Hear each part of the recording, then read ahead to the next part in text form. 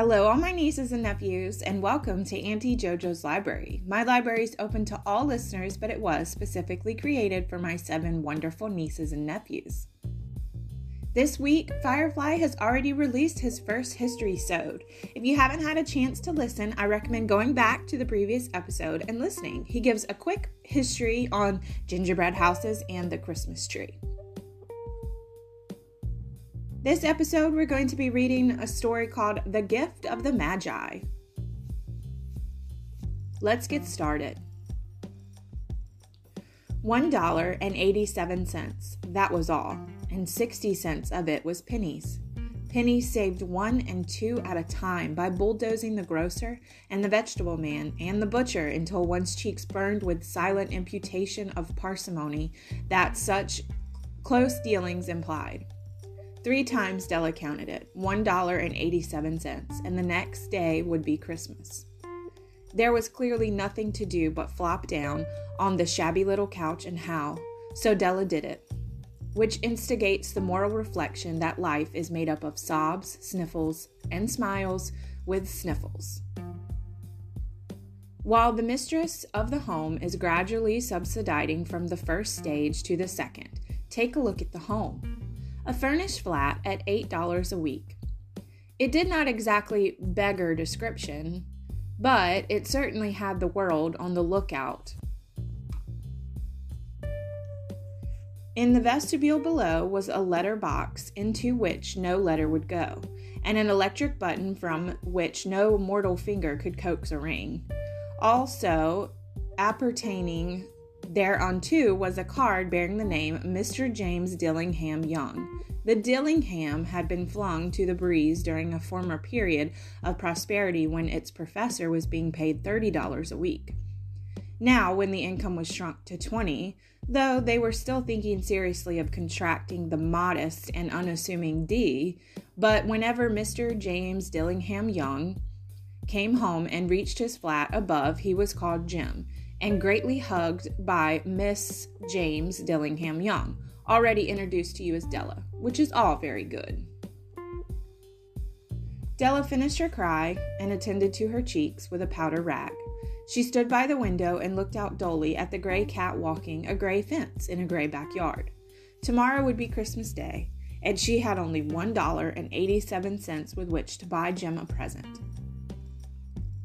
She had been saving every penny she could for months, with this result. $20 a week doesn't go far. Expenses had been greater than she had calculated. They always were. Only $1.87 to buy a present for Jim, her Jim. Many a happy hour she spent planning for something nice for him, something fine and rare and sterling, something just a little bit near to be worthy of the honor of being owned by Jim. There was a great Piper glass between the windows of the room.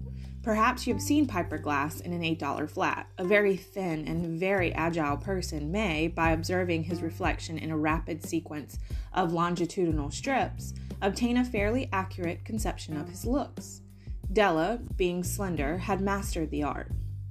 Suddenly, she whirled from the window and stood before the glass. Her eyes were shining brilliantly, and her face had lost its color within 20 seconds.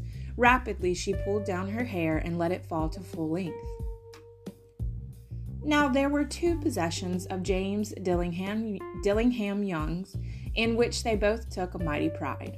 One was Jim's gold watch that had been his father's and his grandfather's. The other was Della's hair. Had the Queen of Sheba lived in the flat across the air shaft, Della would have let her hair hang out the window some day to dry, just to deprecate Her Majesty's jewels and gifts.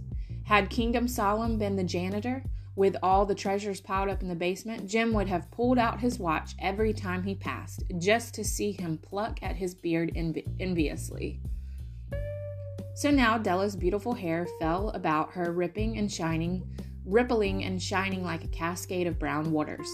It reached below her knee, and it made itself almost a garment for her. And then she did it up again nervously and quickly. Once she faltered for a minute and stood still with a tear or 2 splashed on the worn red carpet. On went her old brown jacket. On went her brown hat. With a whirl of a skirt and with the brilliant sparkle still in her eyes, she fluttered out the door and down the stairs to the street, where she stopped, and the sign read, Men Soffren, Hair Looks of All Kind. One flight up, Della ran and collected herself, panting. Madame, large, too white, chilly, hardly looked the Soffren. Will you buy my hair? Della asked. I buy hair, said Madame. Take your hat off and let me have a sight at the looks of it. Down rippled the brown cascade. $20, said Madame, lifting the mass in her hand. Give it to me quick, said Della. Oh, and the next 2 hours tripped by on rosy wings. Forget the hashed metaphor. She ransacked the stores for Jim's present. She found it at last. It surely had been made for him and no one else. There was no other like it in the stores, and she had turned all of them inside out. It was a platinum fob chain, simple and chaste in design, properly proclaiming its value of substance alone and not by ornamentation, as all good things should do. It was even worthy of the watch. As soon as she saw it, she knew that it must be Jim's. It was like him, quietness and value. The description applied to both. $20 they took from her, and she hurried home with 87 cents. $21 they took from her, and she hurried home with 81 cents. With the chain on his watch, Jim might properly anxious about the time in his company. Grand as the watch was, he sometimes looked at it on the sly, on the account that the old leather strap he used in place of a chain. When Della reached home, her intoxication gave way a little to prudence and reason.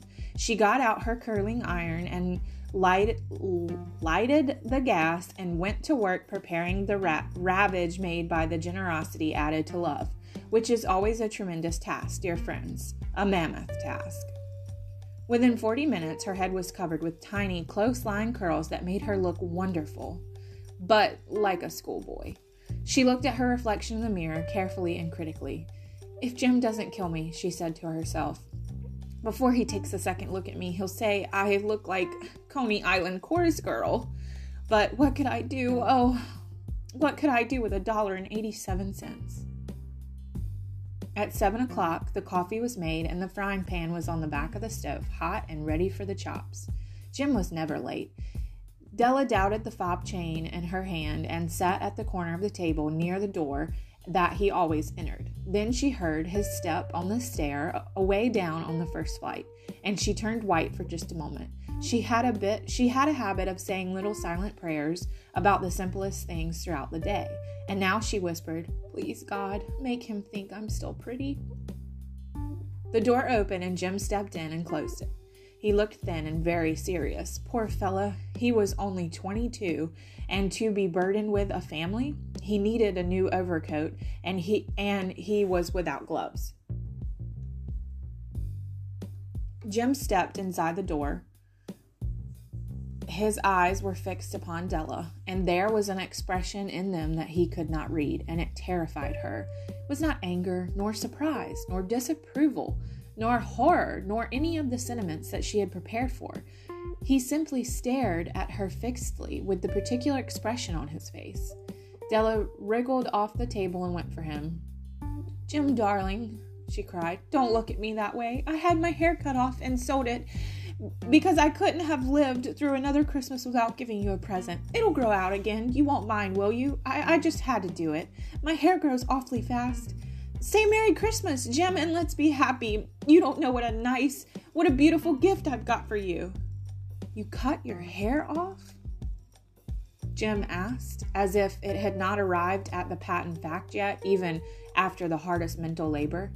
"Cut it off and sold it," Della said. "Don't you like me just as well, anyhow? I'm me without hair, ain't I?" Jim looked around the room curiously.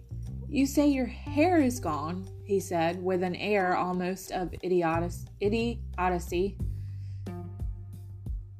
"You needn't look for it," Della said. "It's sold, I tell you, sold and gone. It's Christmas Eve, boy. Be good to me, for it went for you. maybe the hair on my head were numbered, but she went on with a sudden serious sweetness. But nobody could ever count my love for you. Shall I put the chops on, Jim? Out on his terrace, Jim seemed quickly to wake. He enfolded his Della. For 10 seconds, let us regard the discreet scrutiny, some inconsequential object in the other direction. $8 a week or $1 million a year. What is the difference? A mathematician or a wit would give you the wrong answer. The Magi brought valuable gifts, but that was not among them. This dark assertion will be illuminating later on. Jim drew a package from his overcoat pocket and threw it upon the table. Don't make any mistake, Della, he said, about me. I don't think there's anything in the way of a haircut or a shave or a shampoo that could make me like my girl any less. But if you'll unwrap that package, you'll see why you had me going a while at first. White fingers and nimble tore at the string and paper. And then an elastic scream of joy. And then, alas, a quick feminine change to hysterical tears and wails, necessitating the immediate employment of the comforting powers of the Lord of the Flat. For there lie the combs, the set of combs, side and back, that Della had worshipped long in a Broadway window. Beautiful combs, pure turquoise shell with jeweled rims, just the shade to wear in the beautiful vanished hair. They were expensive combs, she knew, and her heart had simply craved and yearned over them without the least hope of possession. And now they were hers. But the tresses that would have adorned the covet adornment were gone. But she hugged them to her bosom, and at length she was able to look up with dim eyes and smile and say, "My hair grows fast, Jim." And then Della leaped up like a little signed cat and cried, "Oh, oh!" Jim had not yet seen his beautiful present. She held it out eagerly upon her own palm. The dull, precious metal seemed aflash with a reflection of her bright, adorning spirit. "Isn't it dandy, Jim? I hunted all over to find it. You'll have to look at the time 100 times a day now. Give me your watch. I want to see how it looks on it." Instead of obeying, Jim turned on the couch and put his hand under the back of his head and smiled. "Dell," he said, "let's put our Christmas presents away and keep them a while. They're too nice to use just as presents. I sold the watch to get the money to buy your combs. And now, suppose you put the chops on?" The Magi, as you know, were wise men, wonderfully wise men who brought gifts to the babe in the manger. They invented the art of giving Christmas presents. Being wise, their gifts were no doubt wise ones, possibly bearing the privilege of exchange in case of duplication. And here I have lamely related to you the uneventful chronicles of two foolish children in a flat who most unwisely sacrificed for each other the greatest treasures of their house. But in a last word to the wise of these days, let it be said that all who give gifts, these two were the wisest. Oh, all who give and receive gifts, such as they are wisest. Everywhere they are wisest. They are Magi.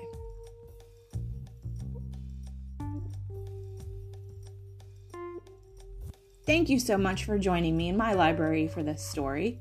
Stay tuned next Thursday as we will be releasing another story in the library. If you have story suggestions, you can email me at auntiejojoslibrary@gmail.com. As always, I'm looking forward to sharing more stories with you.